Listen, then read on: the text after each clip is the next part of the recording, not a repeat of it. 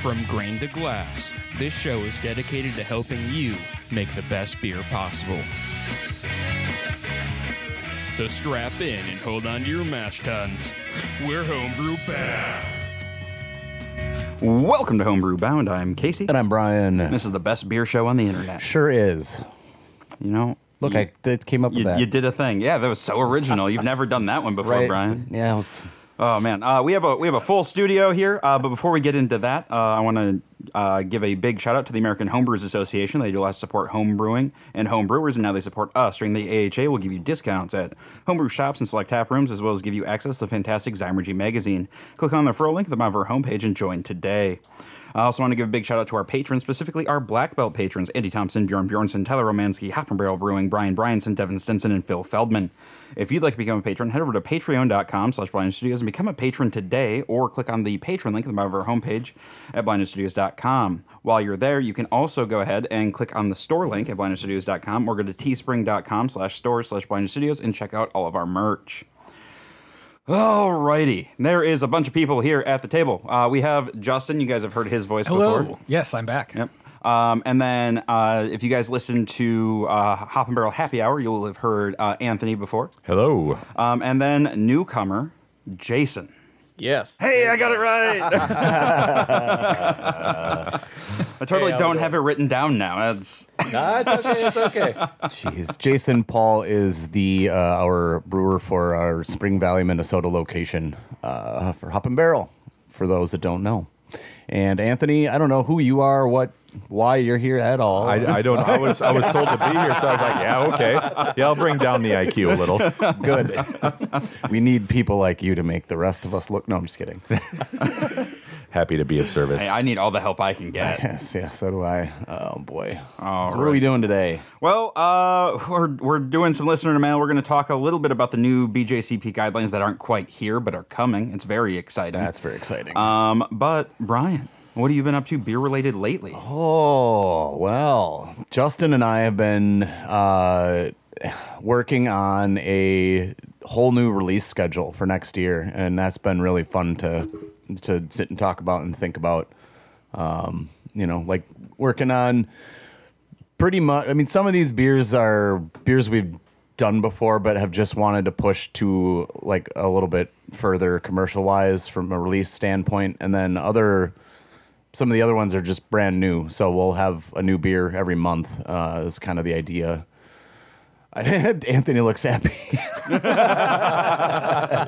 when you've had your fill of the Christmas cookie beer, we'll have some others. I don't think it's possible for him to have his fill of that. It may be a while. The joy that it brings him is amazing. And by that we mean a distribution beer, not the tap room will keep getting some. So a new canned product, which I'm really excited about because I get to kind of work with the graphic designer on the labels, and that's always a really fun thing for me because I do consider myself kind of a creative type, but just don't really have the time or the means to do what I want to do creatively anymore.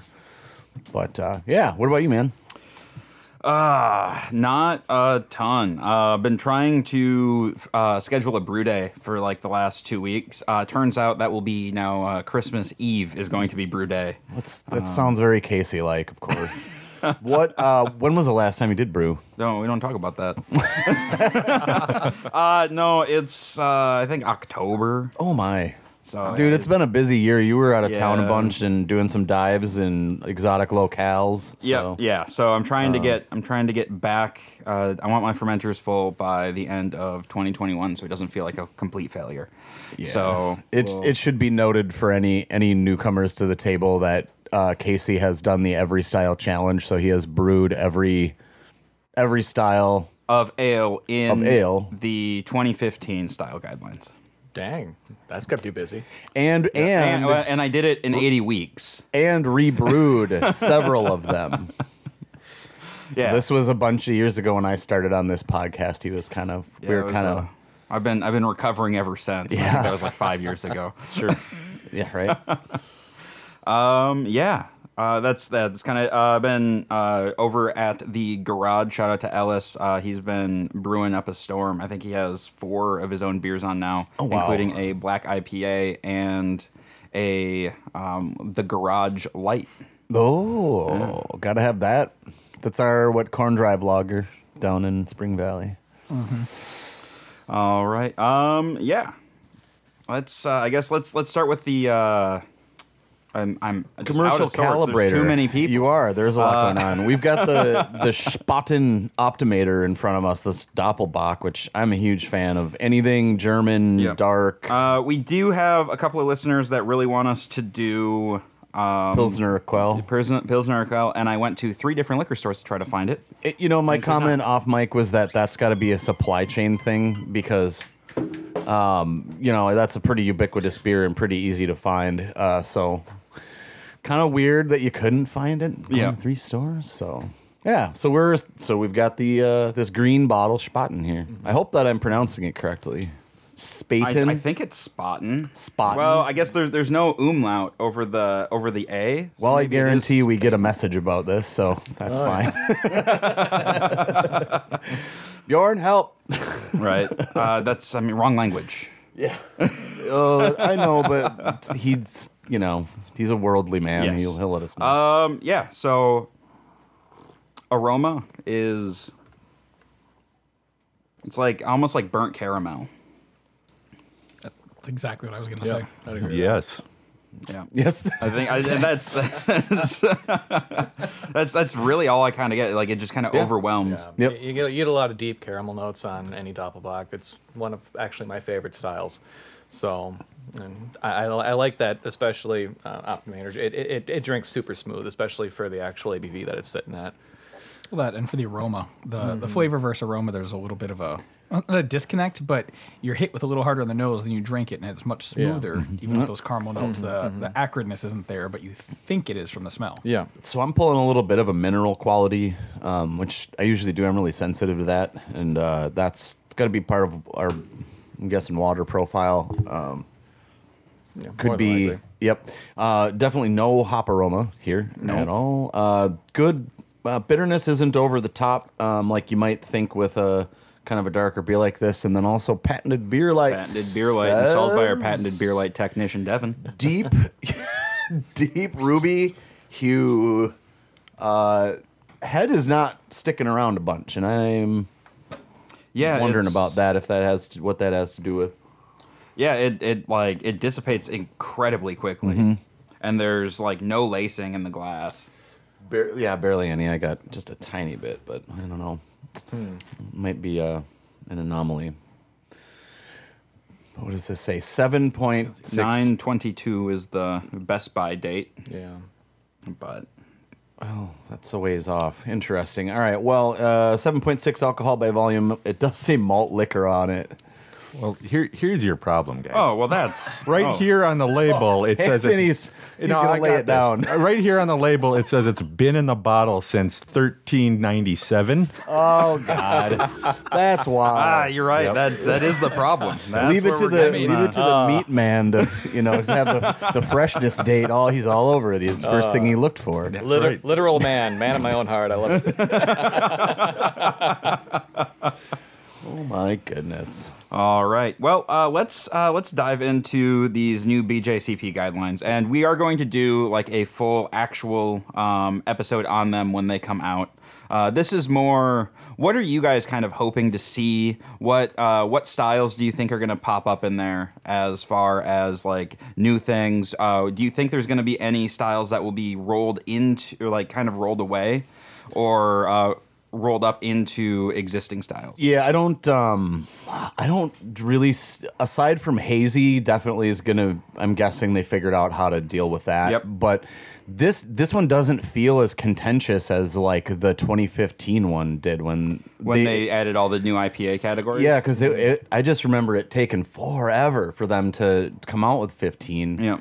And I heard that they're going to add Brute in there as well. okay, I mean, yeah, no, it bears mentioning. It was a blip. I mean, they added black IPA after because what do I always say? 2008 or Cascadian Dark Ale. Cascadian Dark Ale. Yeah, 2008 or 2009 found me brewing Cascadian Dark Ales, and that's what I called them at the time. And then my other homebrew friends referred to me as a beer hipster because I was brewing a black IPA at the time, which I thought was really funny. Well, I mean, in hindsight, I think it's really funny. But anyway, yeah, I'm interested and excited to see how they'll do the hazies and some of the other. I'm curious IPA about variations. the pastry stouts. Oh, okay, sure. Because do they fit so right now you would submit them as specialty stout, right, or under the specialty beer category. Like, do you think they're gonna get sequenced or kind of carved out into their own category? And what would even the definition of that be? I mean, you could kind of look at what's done with some of the sweet stouts and the not the foreign export, but like the sweet stouts and their different levels. I think there'd be room in some of those categories to kind of add on another, higher, sweeter level of stout is one option. Okay. I don't know, just a guess. Yeah. Do you think we're gonna get an American sour sub for the fruited lactose sours? My thought was, I think there'll be more differentiation in the sour category as a whole. How they do that and I think pulling kettle sours into their own thing is important, at least from a commercial perspective. I think would be useful in knowing with some of the labeling fights going on in the industry. I think that would be. There are absolutely inconsistent bits of terminology across the board for sours as far as like people not really understanding the kettle sour versus your mixed culture. So it does, in fact, Gordon Strong came out with his blurb here, and sour beers did receive major attention. They're expanding that descriptive terms and glossary across the board. Brett is not always.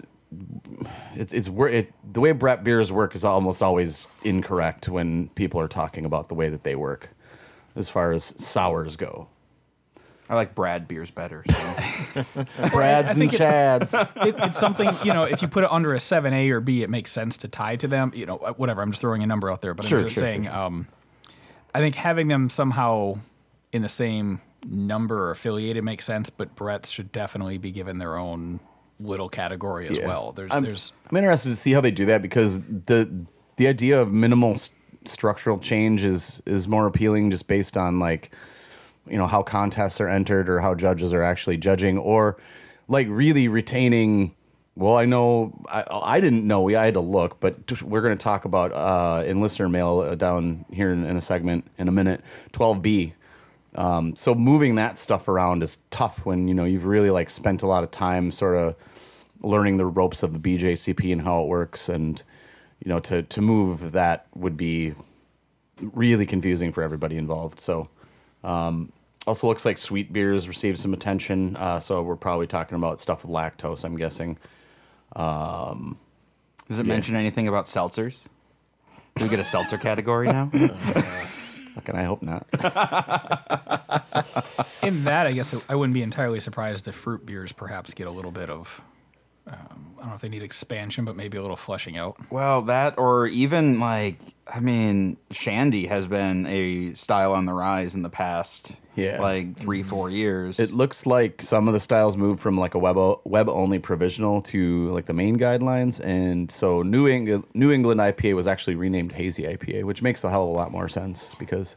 Well, it's like the renaming of Cascadian Dark Ale to Black IPA. Exactly. Make it less region. Yep. Less region, and it's kind of more what the people are actually calling it now. So it's just more common nomenclature. So it makes sense. They could just call it dishwater beer, and it'd be fine too. Yeah, pretty much. Oh man, I have opinions. Yeah, I don't know. I'm very excited about this. Like you were saying, the last time we got it was 2015, and it seems like just beer is as an entity has changed a lot in the last 6 years, and they're rushing to get it in 2021 because they have said it's going to drop before the end of the year. So yeah, it looks like it'll come out in a Word document, and then I'm assuming they'll somebody will update that. There's a couple different apps I'm assuming those will get updated at some point. So, yeah. All right. Well, let's dive into some listener mail. So the first one here is from Tyler. Hi, guys. I have some leftover yeast I need to use, and I know how much Casey loves this yeast and hops from the Australian sparkling ale, so I figured I'd throw my new recipe out there and see what you think. I know it's all over the place, malt-wise, just seeing what happens. So Australian sparkling ale, I put in, that's 12B, under the BJCP style guidelines. For those of you who were around and listening when we did the 80 style challenge, the Australian sparkling ale was one of our favorites out of there. That Pride of Ringwood hops is very unique and a lot of fun to use. So recipe, it is 54% floor malted Maris Otter, 34% Weyermann Bark Munich malt, 6% Victory, 3% honey malt, and 3% Melanoidin malt. Whoa, Ooh, that's a lot. That's a lot of melanoidin. That's a Yeah. lot of multi. I mean, I'm a fan of layering, but this looks like a little too much layering. Yeah. I would. I think what you're trying to get out of the Bark Munich, you don't. I'd say ditch the melanoidin. I mean, the bark is gonna bark. No pun intended, or pun intended. It's gonna bark at you a little bit more than the melanoidin. Yeah. I think that's just, I just And think for it's a this- little much. And Victory is going to give you the color, and it's going to give you some of that melanoidin that you're kind of looking for. Honey malt, obviously, we're depth, sweetness. But I'm sorry, Jay, you were saying? No, I was just thinking through and I'll admit I'm not as well versed on this style, but it seems like you might be pushing those mid-range. Yeah, I'll just read the overall impression quick. Smooth and balanced, all components merged together with similar intensities, moderate flavors showcasing Australian ingredients, large flavor dimension, very drinkable, suited to a hot climate, relies on yeast character. I mean, Well, let's give the rest of the recipe some thought here, though. So what after that malt bill, we're looking at 60 minutes, an addition of Pride of Ringwood, 1 ounce, and then Flame Out, 1 ounce Pride of Ringwood. We're looking at the WLP, so the Y Yeast 009 strain Australian Ale. It's I'm sorry, White Labs. Whoops. Yep. Yeah, and it's they're like from the Vault series. So they only release it October to December. Interesting. So we're looking at 68 degrees is what he's thinking there. Should come in around 6.5 ABV, and then that works up to be 25 IBUs and around 11 SRM. And he's saying hopefully super bready, and yeah, dude, you're going to get there. Yeah, you're going to get there. I mean, with that much melanoidin, though, too, I'd be worried about some of the caramel profile you're going to actually get from that. I mean, it's not an actual crystal caramel malt, but it's still it's a cooked malt. I mean, it's melanoidin for a reason. That melanoidin reaction is going to create some mild caramel sweetness in it that you're probably not going to want in that style. 3% is a little bit much. I mean, even 2%, as they'll recommend with that grain, can give off some caramel notes on it, especially in a lighter beer. So I'd be very careful with that malt. Okay, so I think what you are saying that it won't have as dry of a feel as it probably should, or It'll have some caramel sweetness to it, and if you're looking to have a lot more of those bready notes come through, it could overpower it. It is closer. What I've found utilizing it functions closer to a crystal malt than what you would think. So it's just one. If you are trying to kind of get like mimicking some of the mouthfeel characteristics that you would get and some of the sweetness you'd get from like a decoction mash, something like that. Lighter better. Lighter is much better than what you'd think with that. Even 2%, you're going to get some caramel notes coming through on it. God, it's a less heavy-handed. But Jason, you are looking at this recipe right now. Mm-hmm. Any thoughts on how to change this? Add, subtract, multiply, divide. I mean, I would honestly probably start with taking the melanoidin out completely. Okay. And then you're replacing that 3% with. I would probably replace it with the Maris Otter. Okay, so just beef Yeah. up add that 3% to the Maris Otter. Yeah, beef up your base a little bit there. I don't even know if you have to add anything in because at this point it's half a pound. Like you're not gonna see that big of a drop in your ABV. Nope. I mean, if you're a stickler like I am and you want to make sure that your numbers are going to hit, by all means, I would put it into your base malt and start from there. But no, that bark Munich's going to give you pretty much all the bread notes and all the sweetness and mouthfeel you're going to want. Would you say getting that base malt to 65, 70% and then play with that other 30, 35 is the way to go? I would 100% say that, yes. That's where I'm at with it too. Just to be a little more clear on where to go with that direction. Yeah. Honey malt is an interesting touch too. I guess that if you want that bit of sweetness, that's probably the way to go. Yep. Yeah, I'm rather fond of honey malt. It's definitely Same. one to go very light-handed with, but it adds an interesting character to a lot of different styles. Lando he thinks pushed- so too. Yeah, Lando agrees. He pushed his ball under the bookcase. Oh, that's why he's he's like digging at the floor, and I'm like, is this a new thing he's doing? Oh, no, he's just trying to find ball. Great. Yep. So last thing here, super bready with enough of the unique Pride of Ringwood flavor. Could be an interesting combo in my mind, but above all, no banana. That is, no banana. Oh, punctuated. Yep. On that, to hop in, maybe a little bit more at that last hop edition too wouldn't hurt. If you're really trying to get the flavor, really push that. If if it's such a thing you're trying to seek out in this beer, another 50% to even doubling that last edition may not hurt. You're not Right, gonna or affect even the move it IBUs. into dry hop. Yeah, can't hurt to do a little bit of that. I mean, for this style, I don't know if it's For the style, needed, but So you'd be like pushing out a style, but if you're really trying to showcase that hop, even a little flame out edition wouldn't Yeah. hurt. Yeah. I mean, I will say personally, if you do want to make sure you're getting those bready notes coming through and you do want to exemplify that hop, if you're planning on brewing this again, this is kind of your first try, I would kind of keep it where it's at and then kind of adjust from there, because sometimes those hop aromas flavors can mask some of the subtle nuances that you're going to get with a more simplistic grain bill. So that'd be kind of my advice with it. But I mean, also too, it kind of depends on what you're going for. I mean, if you want those hops to sing, by all means, go for it. yeah. Point. All right, we have another one here from Andy. Casey, Brian, and Chaps. First of all, love the show. The commercial calibration segment is awesome. Still waiting for Pilsner Urquell. Damn it, sorry. We'll get there. And the Halloween episodes were great. He didn't say this. Well, so he was listening live when you took your shirt off, Brian. So. Oh no! Man, that was when you were a village person. That was an impromptu costume. Maybe that's why he's... I'm not sure I want to know what went down here. You probably don't. I really enjoyed getting involved with the live chat. I've decided I'd like to have a go at brewing in any IPA, and I'm a little wary of the issues I may have with this style, particularly with regard to how prone it will be to oxidation during dry hop, cold crash, and packaging. The recipe and method are at the bottom of my email. I have that in just a minute here. I ferment in plastic buckets with a spigot in a temperature-controlled refrigerator with a standard 3-piece bubbler airlock filled with vodka. For the dry hop, I was considering using muslin bags with a ball bearing sterilized attached to the lid of my fermenter with magnets and removing the magnets when required. Hopefully this will avoid oxygen. My first hurdle comes with the cold crash. With me not doing pressure fermentation or having a source of CO2, how can I avoid sucking air in? And doesn't matter if I do. Second problem comes with packaging. I bottle package and condition. Sorry to disagree with you, Casey, but I find bottling just repetitive enough to be soothing. You're wrong. As I have neither the space nor funds to start kegging. I normally calculate my priming sugar and dissolve in boiling water before adding to a spare fermenter bucket and siphoning the beer on top.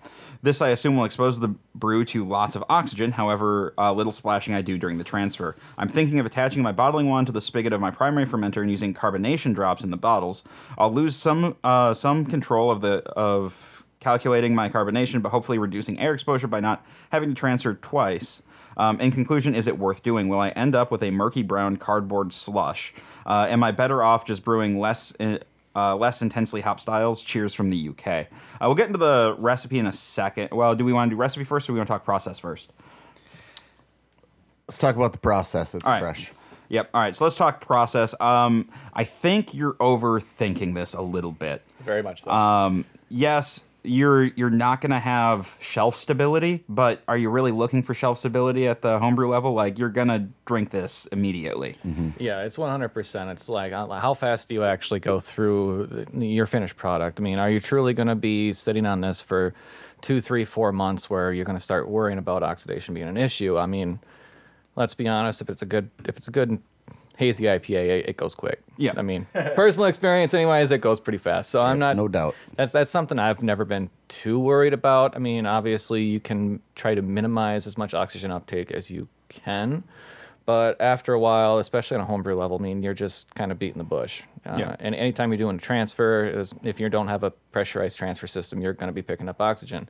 So it's kind of better to try to minimize those oxidation pickups in other spots. Grain bill, we'll get to that, but is a very, very good place to start to try to minimize oxidation issues when it comes to your hazy IPAs.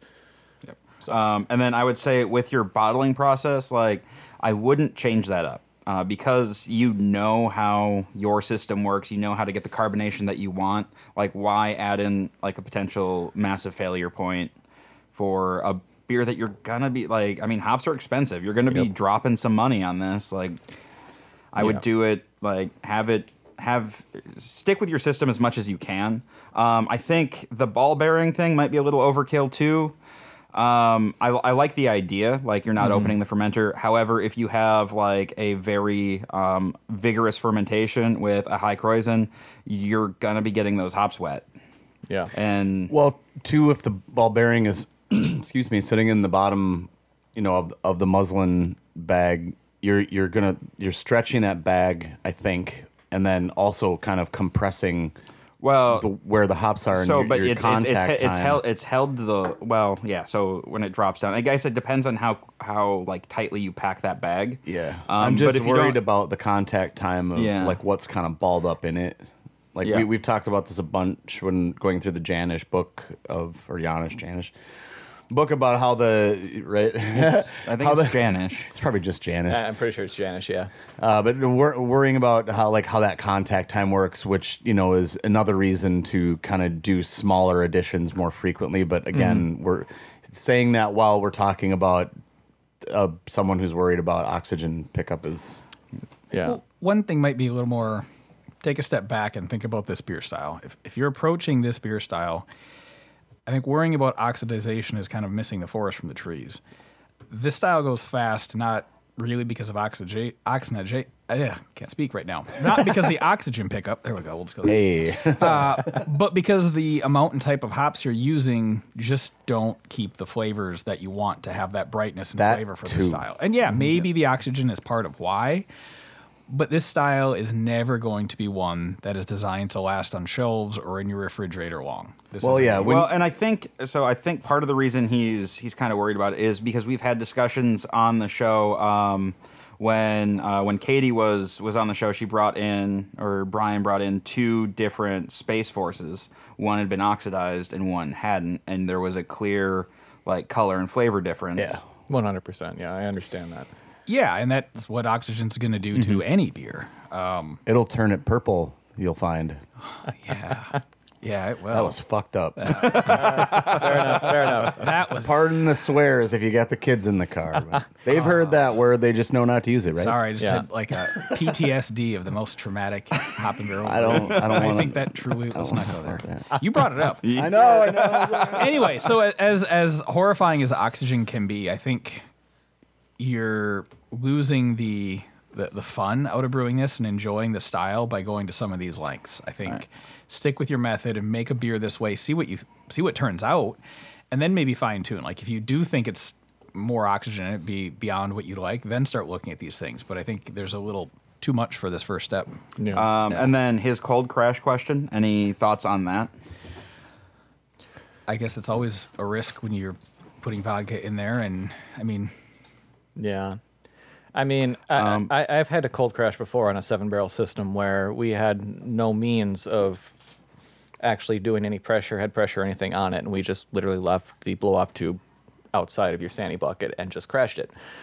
Never had an issue. If you're using Star San, like it's probably fine to get a little star sand in there, and you're not gonna. That's You can fine. get a lot, honestly. I was gonna Yeah. say you can get a lot of star sand in before stuff starts getting wacky. Yeah. Pretty sure. I think this might have been it was another beer podcast which shall not be named did something in it. They said it was almost like a 40% ratio before you even notice a taste Holy difference. shit! Oh, wow. Okay. Well, I'm For science. going on memory. I'm going on memory from a long time ago here. But I don't want to do that kind of science. I'm pretty sure that was the Palmer Zainzheneff experiment that they Zainzheneff, pushed yeah. it. Oh, is that on I'd almost guarantee Brew it was. Strong? Yeah. That one stuck with me because I used that for a while, but I did vodka too. And I mean, I always when I did vodka, I just assumed like, look, it's really not going to do anything. Maybe up the ABV a little bit, Right. But you're at such a small amount. I actually think the vodka's a good idea if that's your concern. Yeah, because you're not going to taste it. so Alright. is it worth doing? Before we get to the recipe, will I end up with a murky brown cardboard slush? No, you won't. You won't. You should. You'll be fine. Unless you pick up that fermenter and slosh it around, and then take your oxygen stone and shove it in there. and That turn sounds like that something on. Rick would do. Where's Rick? Anyway, I was waiting for Casey to make a joke about, well, that's the style, but I mean, it kind of is. So this recipe is all in metric. So we'll obviously but just I do the percentages. did the percentages You did the because I did the percentages. math. Very good. So Math is fun. Go ahead. All right. It is 56% crisp extra pale lager malt, 14% Simpson's Golden Promise, 7% Vireman Carapils, 4% crisp pale wheat, 4% flaked wheat, and 15% jumbo oat flakes. Let's see. Mash. Where is his additions? Okay, here we go. He's doing 5 grams of Magnum at 0. Good clean bittering hop. Yep. Then it is a 30-minute Whirlpool hop stand with 60 grams of Citra, 40 grams of Mosaic, and 20 grams of Brew 1. Then 48 hours after pitching the yeast, first dry hop of 30 grams of Citra, 15 grams Mosaic, 5 grams of Brew 1.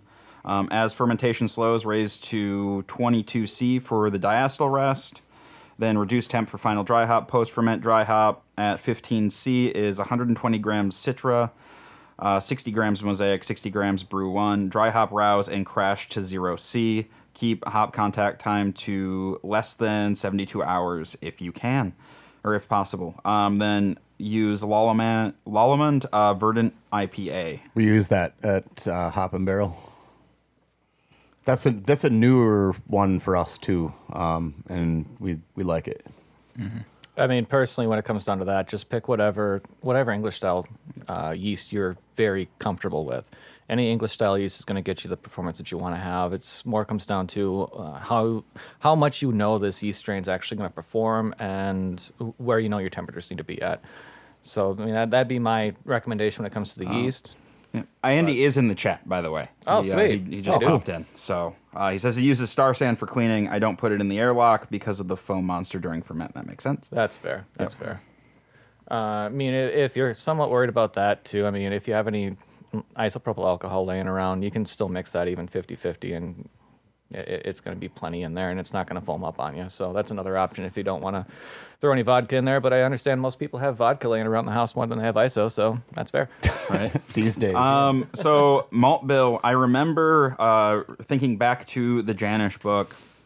Wasn't one of the things to not use oat but use was it chit malt? Shit.